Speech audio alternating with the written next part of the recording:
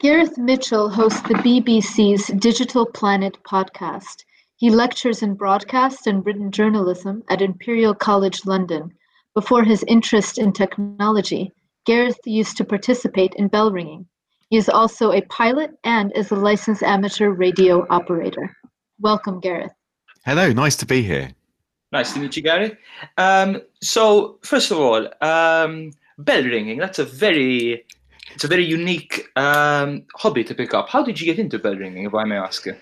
Yeah, sure. I've never been asked about the bell ringing before, so I'm very glad to tell the story. And it's and this might be a specific thing to churches in the United Kingdom, but they have bell towers, which I know is not unique. But the bells in the bell towers are controlled. They're rung by lengths of rope that suspend right down into the bell ringing chamber below the bell tower, and which I guess in itself isn't unique, but the bell swings like a pendulum, and so what the bell ringer is doing is pulling on the rope. So the bell, which is in a sort of upright position with the donging thing facing upwards, when you pull on the rope, of course, then gravity does its thing and the bell swings down, and then the rope comes flying up, and then you pull back down again, and then you just ease the bell back as it swings in the opposite direction.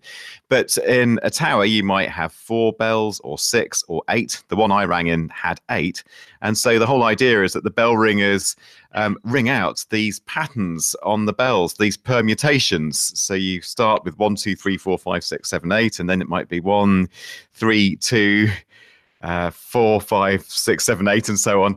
And it's actually quite a mathematical thing. You ring in these permutations, and I did it as a teenager, probably to keep me off the local park benches causing trouble.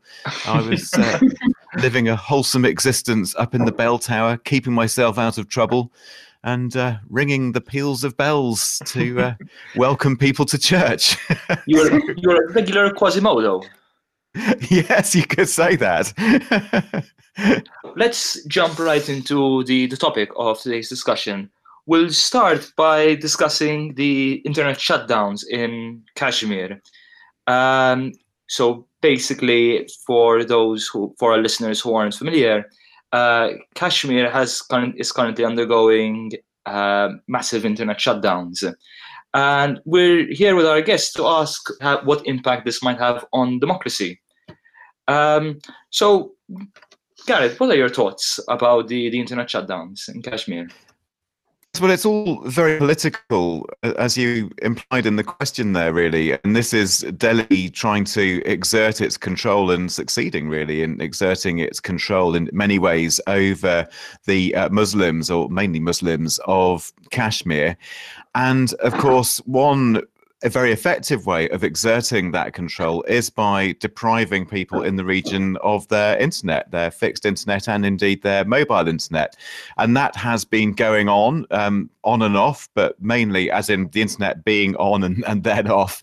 So the shutdown has been on. In other words, the internet has been off pretty much for the last 18 months, maybe with a few times it comes back up again, or maybe it will reappear, but just be very, very slow. And I suppose all of us around the world can identify with the inconvenience of an internet shutdown. I mean, my broadband went down here in London the other day for half an hour or so, and it disrupted a few meetings, and it was really annoying. But scale that up to just this ongoing, depriving people in Kashmir of their internet, it's just almost difficult to get your head around how much of an effect that has. And it's not just simply, well, people can't get onto their social media anymore, they can't watch cat videos on YouTube. People are being paid through the internet, people organize their social lives, they get access to healthcare, all those things that you'd expect. So an internet shutdown really is tantamount to shutting off the water supply, for instance, or blockading food supplies. It is as serious as that, and as great an insult to human rights and human needs as depriving people of food or water.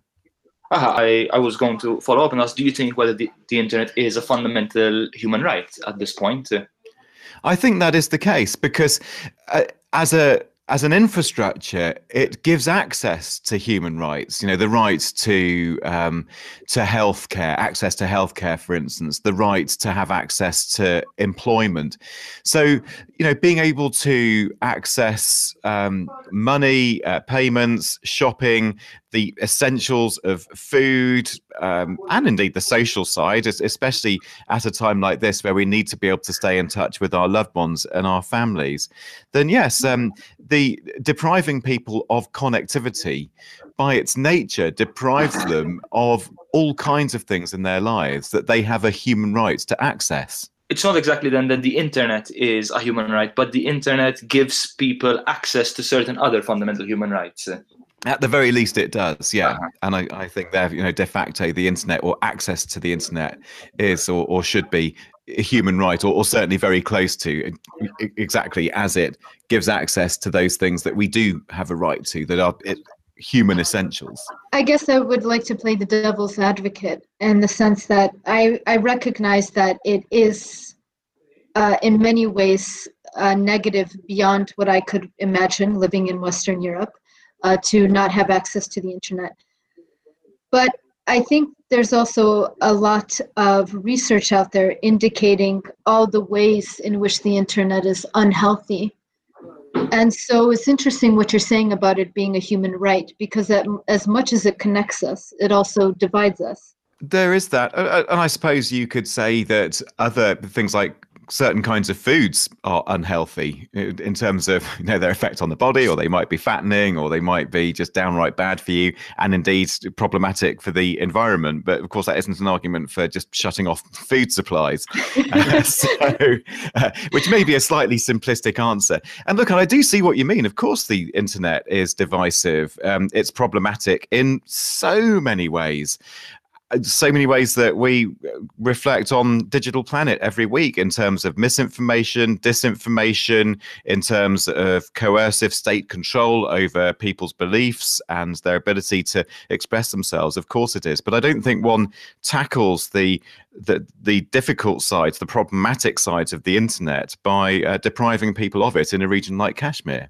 Like you mentioned with the food example, it's important that just because there are some aspects of the internet that are unhealthy doesn't justify removing all of people's access to the entire internet. But in our first question, this seems political. The fact that, you know, the entire internet has been shut down in the region of Kashmir, it feels that it's not designed to protect people from misinformation. This is, in my opinion, it has to be something political. And I find it worrying that the internet is being used as a tool to manipulate people, if you will. I'm concerned that governments would, you know, attempt to control the population by denying them access to the internet. I guess this leads into another question. What is we're talking a lot about the internet, but what actually is the internet? I mean, it's just a physical network of cables across the ocean bed, but I don't know, that feels like a simplistic answer. What do you think? Yeah, well, I suppose actually it is a correct definition of the internet. It is a network. It's a network of networks. So it is a physical infrastructure. Of course, there are all kinds of layers of abstraction that arise from that, but really it's fiber optics under your paving stones in your street. It is a microwave aerial communications, wireless communications across landscapes. It's increasingly also submarine cables linking continents. It's all those things. It is a cluster of networks housed in buildings and server farms and fiber optics, and of course the mobile internet as well. And, you know, we're talking about 5G. So, you know, if you look at a mobile phone tower up on the top of a building or on a hillside, that's the internet as well, or at least a part of the internet. So it is that. But of course, alongside that physical infrastructure of the internet, of course, it is a place, it is an entity, it is a culture, it is it's I suppose an element of humanity and human endeavor. It's all those things. But rather boringly and prosaically, at the end of the day, it is a great big hulk of fiber optic and radio links connecting us all. I mean, I can't deny that it is just a bundle of wires, hard to put to make it even more simplistic.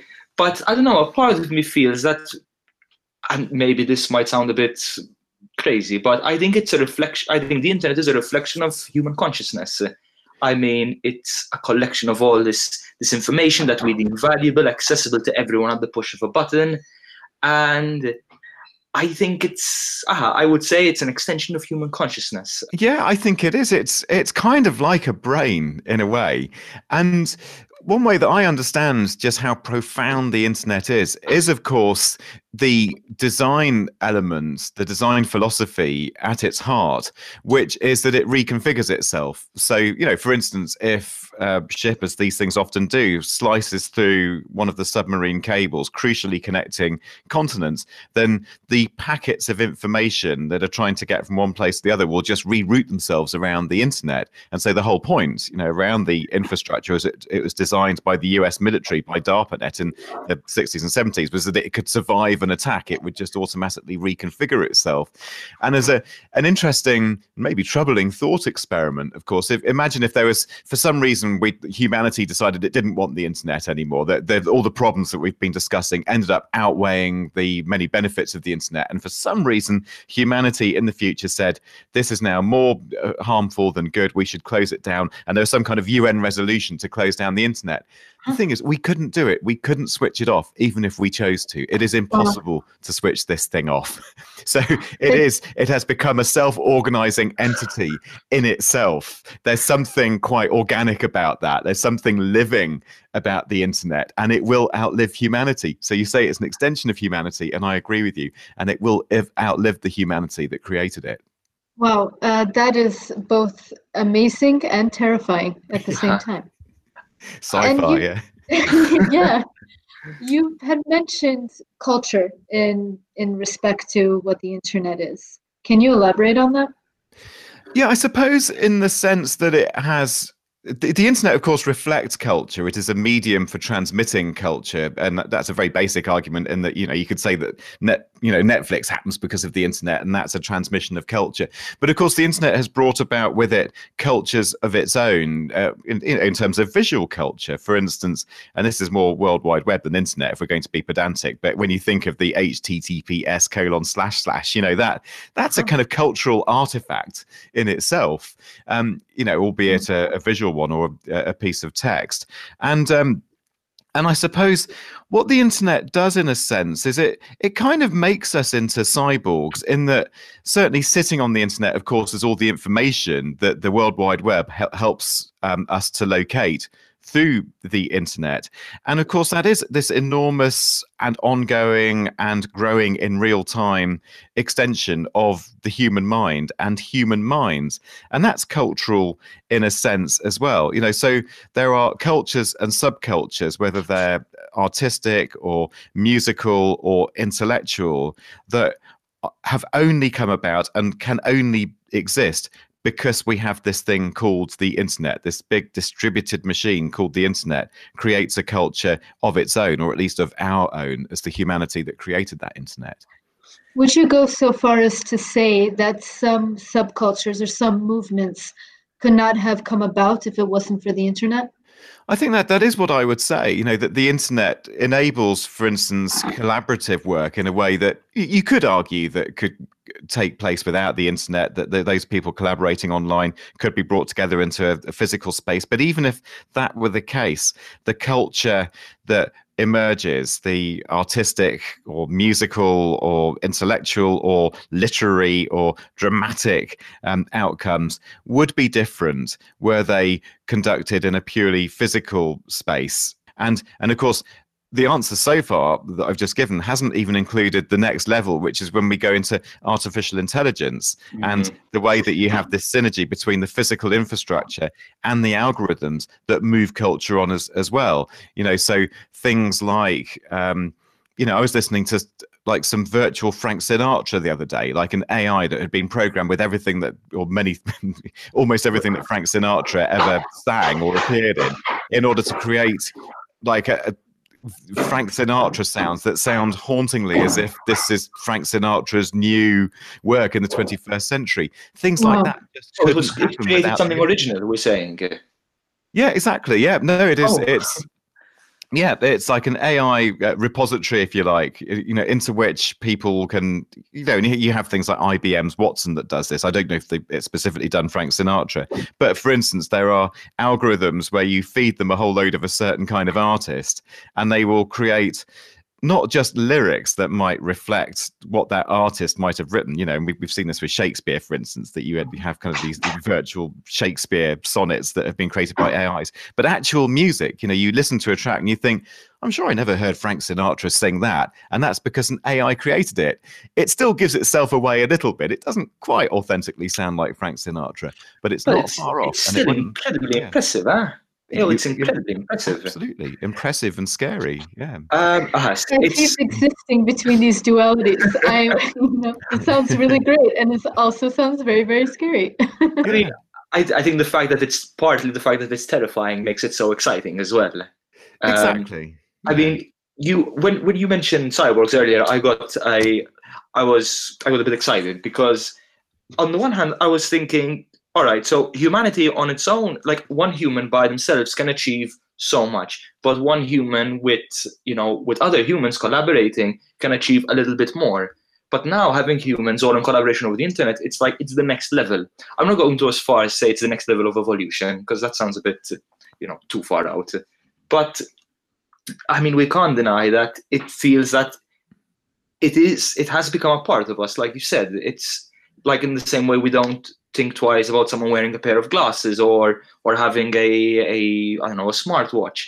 It feels that now humanity is, for better or for worse, married to the internet. Yeah, exactly. We are embodied within it and it is embodied within us, especially when you think about implantable devices. So, rather profoundly, if you think about this transition that I've certainly seen in my lifetime, where nothing was connected before. And then, of course, our desktop PCs became connected. Then through Wi-Fi, our laptops and mobile devices became connected. And now our bodies and indeed our brains are becoming connected through implantable technologies. Even the fact that you wear a fitness tracker, for instance, is a form of the fusion of the body with the machine. So you have all that going on. And I think, I suppose, coming back to this emerging crowdsourced, pooled human culture that the internet enables. I suppose you've got the intentional and almost the unintentional. And what I mean by that, of course, you have the conscious side of that. So, the three of us could sit down and say, let's just collaboratively author a radio script. And we're very conscious of the fact that the internet is the thing that's allowing us to share a document and type out a script together. But then just think about the unintended or the unconscious aspect of that, and that everything, this podcast will end up in the cloud somewhere, along with millions and billions of other conversations and podcasts and so on. So the essence of our thoughts and our words and our voices and our images and photos and now body data as well, they're all being fed into the machine and synthesized into the algorithms, or can be at least, into all other kinds of things. There's probably metadata from this podcast is being fed into some algorithm somewhere that will end up spewing out a whole load of analytics about the number of times the word cat is mentioned in humanity or something like that. And of course that can be many times. Exactly. You can never have too many cats. So when you think of the images and the sounds and maybe the art or the videos or installations that can be created and are being created from all this pooled data of conversations and resemblances and, as I've mentioned, body data and so on, that's just a huge fusion of everything that is us that can be manipulated, repurposed, just synthesized into who knows what. I think we've learned a lot more about human psychology by observing the way we behave Because let's be frank, like over the internet, it's much easier to collect data about the way people interact, the way they behave, the way they talk, the way they type rather. And I think we've learned a lot more about ourselves than thanks to the internet. But to move on, earlier you mentioned about implants. Would you, let's say there's the opportunity to install like a chip into your, I don't know, into part of your body, into your brain, for instance, and instead of having to access the internet through your cell phone, you'd be able to do it without a cell phone. Would it be something that you or Nika would do? Is it something you think most people would get behind it? This is going to be an odd answer, actually. Because I am sitting here hesitating. I kind of want to say yes, but something in me is hesitating, and I think it's partly I just hate injections, and I don't have any tattoos. So I think it's just the idea that somebody's going to put a needle or something somewhere near me to put the implant in, that it might hurt me a little bit, and so it's odd that my initial reaction is more about just not fancying the thought of that than maybe the bigger and wider and more important and profound and fundamental question about consensually putting something into my body that effectively makes me into part of the network, into the internet of bodies. So as long as it doesn't hurt, I'm not too. I suppose that I just have to. I'm thinking on my feet here a little bit. I think I would just have to be sure that the benefits I received from that would outweigh the downsides. And actually, as I age, I suspect that equation will go more in the favor of the machines.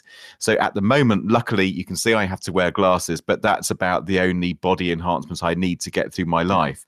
But of course, all of us face the prospect of losing mobility or sight or hearing, or indeed cognitive function and memory and what have you. And I suspect that if an implanted device allowed me to function at a higher level as I age than would be the case without that implant, then I would say, yeah, just stick it in. Even if it hurts, let's just put this thing in because it will make my life better. I mean, I'm really glad that your priorities are in order. I mean, the first concern should always be whether something hurts or not. It really should be. It should. I'm a real baby. No, I mean, let's be frank, if something hurts, it's probably not good for you. Exactly. But, you're speaking to a lover of tattoos. Really, you're brave, you see. Yeah, you know, and I can see there's a piercing there as well. The listeners might not be able to see it. So your pain threshold is a lot higher than mine. Well, she does deal with me on a regular basis, so her pain threshold is very high. But Nika, what about you? Would you invest in a cyborg enhancement? The scientist in me is saying that we are so far away from understanding the implications of this kind of technology. And I think we're still in the very, very early stages of understanding the effects of social media. And our brains have not adapted to this technological age. And we're so far, far away from reaching a point where our brains can actually function well in the society that we've created with this technology. So I would say jumping into something like this seems a bit too risky. I mean, that's a fair enough as an answer. I think I'd go for it, honestly. I mean, I can't wait to be able to process more information faster and, just be connected, just be a better version of myself through technology. But we're already suffering from information overload on a daily basis. But at least now you'd be able to process it. Oh. Yeah. So the implant would filter it out into everything we need to live our lives. But then, exactly. But then who controls the filter? And all that stuff. I mean, but that does lead us very neatly into the next question. Who actually owns the internet? Is it the person who owns the phone towers? Is it according to the region where it is? Who owns it? That's I have no idea, really. I need to Google this. Through the internet, yeah. I must admit, I doubt whether anybody fully knows. I mean, that's it's an interesting, and I'm not an expert in the I suppose, the legality of it. But I mean, it would be pretty obvious that if, for instance, you have, fiber optic cables, for instance, the undersea cables tend to be consortia between governments and technology. So and technology companies. So, they're expensive critical infrastructure. And so governments raise money, through the private sector to put those cables in. And of course, there are legal agreements and leases and all those kinds of things that would state very clearly what the ownership structure is. But they are owned, and they are owned, privately and to an extent publicly. And the same could be said for the rest of the infrastructure. So I'd imagine probably if one needed to or wanted to and had enough resources, you could almost do an audit of the internet and break it down to the last bit of fiber optic cable or the last mobile phone tower or the last circuit board and ascribe that ownership to some kind of entity somehow. Even if one did that, exactly what it would tell us, I suppose, isn't necessarily the interesting part. And maybe what your question is searching for is more about almost what is the moral ownership of the internet. And if we extend the definition of the internet beyond the infrastructure and into the content that is on it, then you get into some very deep questions about the ownership of data. For instance, coming back to body data, of which, of course, there are now exabytes of that stuff on the internet, pooled from fitness trackers and heart monitors and goodness knows what around the world. That data, if we come down to the data question, that is really interesting and problematic, because I might argue that the data coming from my fitness tracker is mine because it's my body data, my heart. What could you own more than your own heartbeat, for instance? And yet the technology company that is doing the analytics on that data and returning value to me to give me some warning that I've got an impending heart condition would say, well, the processing we've done on that data, well, we own that. That's our proprietary technology that's given you those all-important and potentially life-saving insights into your data. Or maybe the cloud provider hosting that data might say they own it. So then that gets very tricky. So anyway, I know it's a long and probably slightly waffly answer. So the physical infrastructure of the internet, we can probably, in a fairly straightforward way, if we had the scale to do it, pin that down to ownership, by certain entities. The data sitting on the internet, that's a whole other thing. I mean, I like the idea. Well, I think it's fantastic, the idea that someone could one day theoretically perform an audit of the internet. That's just fantastic, in my opinion. But the question, my main concern is, okay, right now it's a big question mark, is then who owns the data on the internet? But then how can an entity how can a government then perform an internet shutdown if no one actually owns it?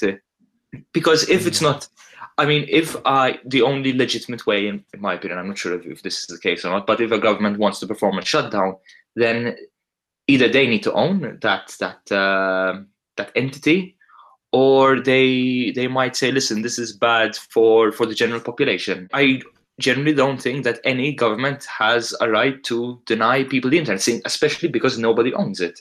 But I don't know. What are your thoughts on this? Well, I think so, and in some cases, of course, the government can physically own the internet in countries where, and I think Iran might be an example, where the state runs the internet service providers. The state can turn around and say, well, actually, that building with all that equipment in, that is, we put that fiber in, so it is ours to shut down if we want to. See. So that might be the case. But of course, if that same state said, well, we're just going to block all the roads and limit people's mobility and their ability to travel because the roads are blocked, then that would play very badly politically. So India is a very interesting case, because I learned when I was looking into all these different shutdowns in places like Kashmir that there is some rather anachronistic legislation that goes back to the time of the Raj, the British rule of India, where postmasters, and I'm afraid they tend to be referred to as postmasters, I know it's a gendered term, in India have a lot of control over not just the postal system in their regions, but also all the telecoms infrastructure that goes with it. Okay.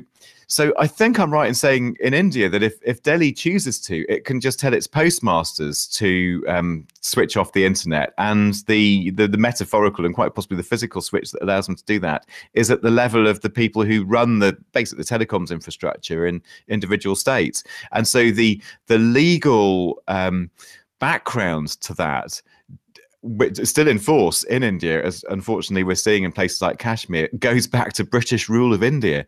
So anyway, that's a fascinating question. But I think, and maybe the even more interesting question that I suppose you're searching for is basically what you're asking is, well, I think I'm right in saying I'm not trying to suggest what, what no, don't worry, go on. But my interpretation of your question is, okay, well, what rights does a state have? Who cares whether they own it or not? It's just, how is there a moral case for any government to deprive its people of a basic human need? And I think we can count connectivity as a human need. How is it the state's place to do that? And of course, those of us who live in liberal Western democracy would say, well, the state shouldn't do that. And I think any government in Italy or the UK that tried to so overtly control connectivity probably would find themselves unelected after some time. But in the case where you have an increasingly authoritarian government with the BJP in India, and of course the other ultra-authoritarian regimes in places like Iran and North Korea, they really seem to be able to do what they want. And furthermore, they seem to be, and obviously evidently are, willing as governments to take the economic hit that comes from shutdowns. And these things in total cost the economy, I heard one figure, $8 billion a year of lost economic activity, of economic losses, and that's probably gone up by now. For people who think, well, surely it can't be that big a deal if you shut down the internet, but the sum total of all the internet shutdowns in the world, according to some figures from a VPN provider, for 2019 were $8 billion. So even if it's only 4 billion, or maybe it's twice as bad as that, but we are talking about billions of dollars of economic losses, from closing down the internet. And you'd wonder why any state would willingly forfeit economic wealth, basically. And yet there are plenty of states who are quite happy to take the economic hit in return for having control over their people. But also that economic revenue, I mean, I imagine that's coming largely from North America and the West, populations that are rich enough to consume at a significant scale. Well, I mean, that would be the case, but of course, we're not seeing the shutdowns in places like where you have the liberal democracy. So, you don't have internet shutdowns, as far as I'm aware, in places like the United States or Sweden or Italy or Malta or the UK or wherever it might be. So given that many of these internet shutdowns tend to be in lower or middle income countries, that $8 billion figure is all the more shocking, because that's $8 billion of economic losses borne largely by and the people of lower to middle income countries. So I'm very curious now, because you've got me thinking about the negative impacts of these shutdowns. One, I haven't really seen in the news anything about Kashmir, and I understand that we're sort of preoccupied with COVID, but I also can recall a very positive aspect of the internet in which there was, I believe, a woman in Sudan, I'm not sure which part, maybe South Sudan, who was going to be hung for being Christian. And forgive me if I'm getting my information wrong, but the point I want to make is that it was the intervention of sort of the international crowd over the internet that had stopped this from happening, because this event was getting widespread attention. And now I'm thinking, well, if we were to react to this shutdown in Kashmir, would there then be pressure on the government? And why hasn't that been happening, especially if we're framing internet as a human right? And that's exactly why governments, many governments, are shutting the internet down, because we don't hear from them, because by definition they block information. That's, for many of these governments, the whole point of having the shutdown, to suppress information coming out of those parts of the world.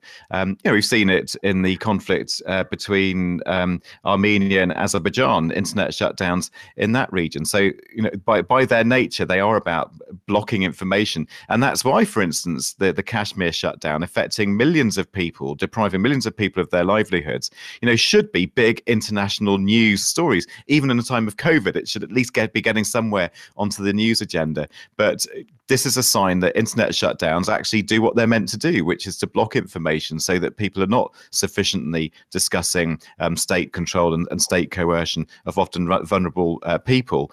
And so I really do. I salute the various internet observatories that are keeping this whole subject on the agenda by gathering data on internet shutdowns, because that's another fascinating thing just from a technical point of view, is how does an internet observatory even know that a region has shut down if there's no information coming out of that region? How would you know? But you have organizations like NetBlocks, for instance, which brilliantly runs this real-time observation of shutdowns around the world and puts out regular news bulletins, as it were, as you go from Ethiopia, Eritrea, Iran, Kashmir, and they report on these shutdowns in real time.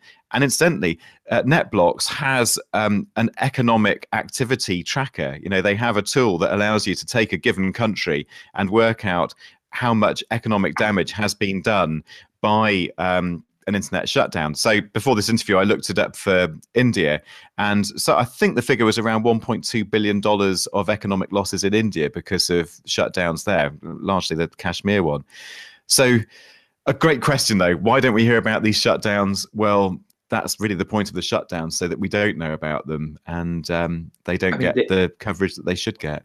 I mean, they are terrifyingly effective, the internet shutdowns, I would say, ruthlessly effectively. However, what concerns me is there's a wave, I feel, of skepticism. So, for instance, you would have people who would say, so for instance, you mentioned NetBlocks. Sorry. NetBlocks. Like, you would have people who could argue, they'd say, but what is NetBlocks' agenda then? Like, how can you be sure that the data they are providing is genuine? How can you be sure the data that X company or Y company is providing? It just feels that it feels that people view either whatever they disagree with as misinformation, or it's like they only trust information that is coherent with their worldviews. Yeah. And I find this to be quite worrying. And I'm not sure if humanity as a species, can actually get out of it. But do you think that there is this kind of skepticism, or is it, do you think maybe I'm just being paranoid?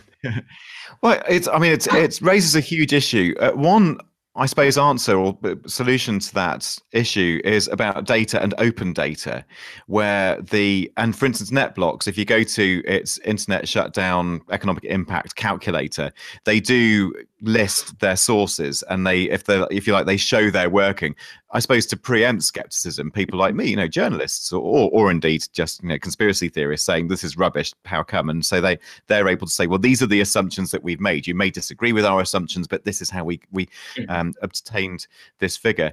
But of course there will be skepticism, and I suppose it's all part of healthy democratic discourse, that there may be people who would say, well, it's awful that people are repressed, but the Indian government would say they have a problem with separatism, with terrorism in some elements of Kashmir. So to protect the overall population, we're protecting our citizens by blocking the internet so that the bad actors cannot plan bad things against the good people, they would say. And of course, in a healthy democracy, that's a discussion to be had, and it should be had in the open.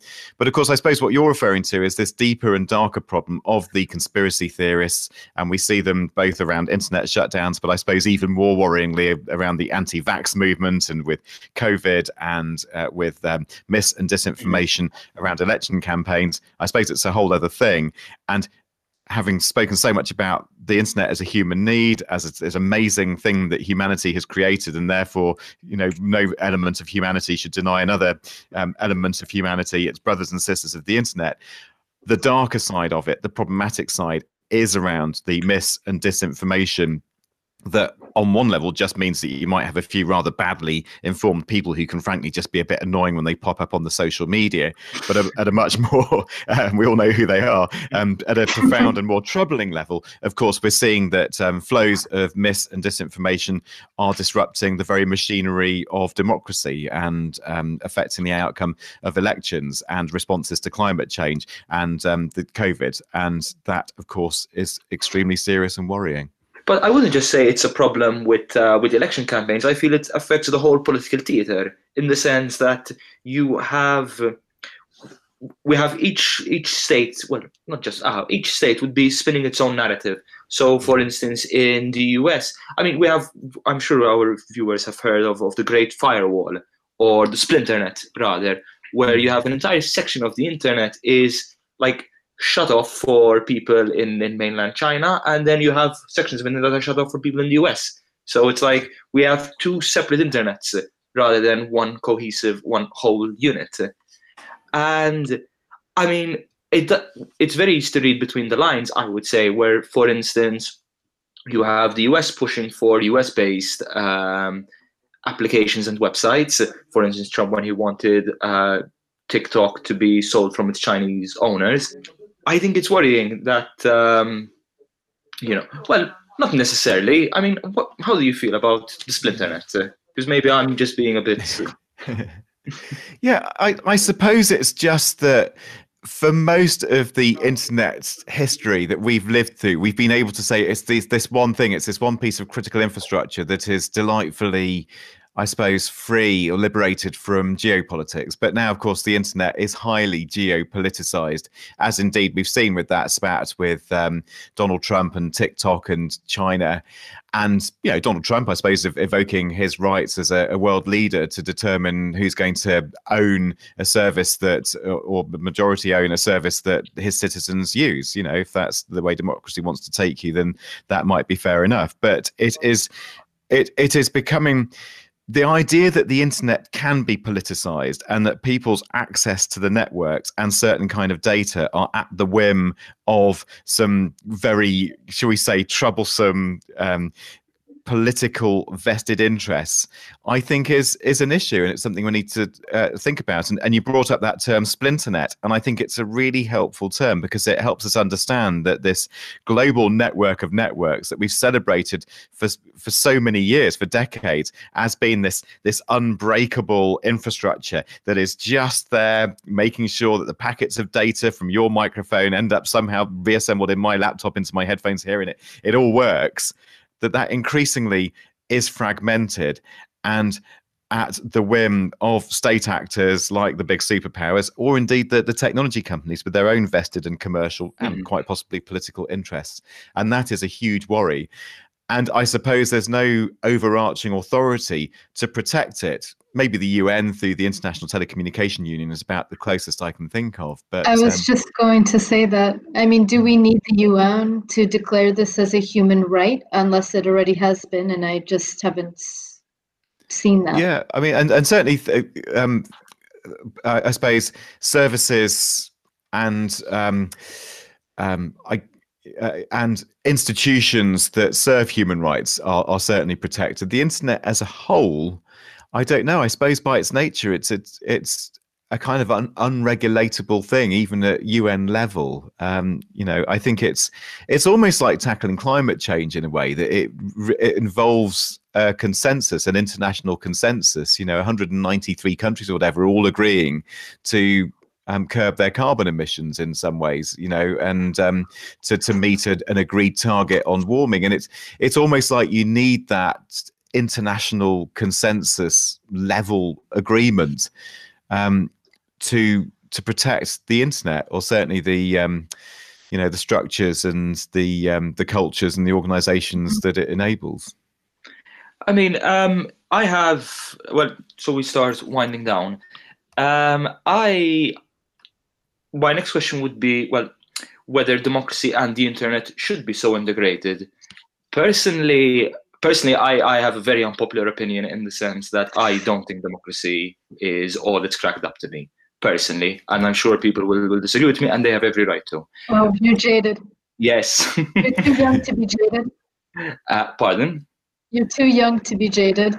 I mean, well, let's say I'm not. Let's say I'm not too young to be jaded. Maybe the whole internet has made me jaded, seeing all this information.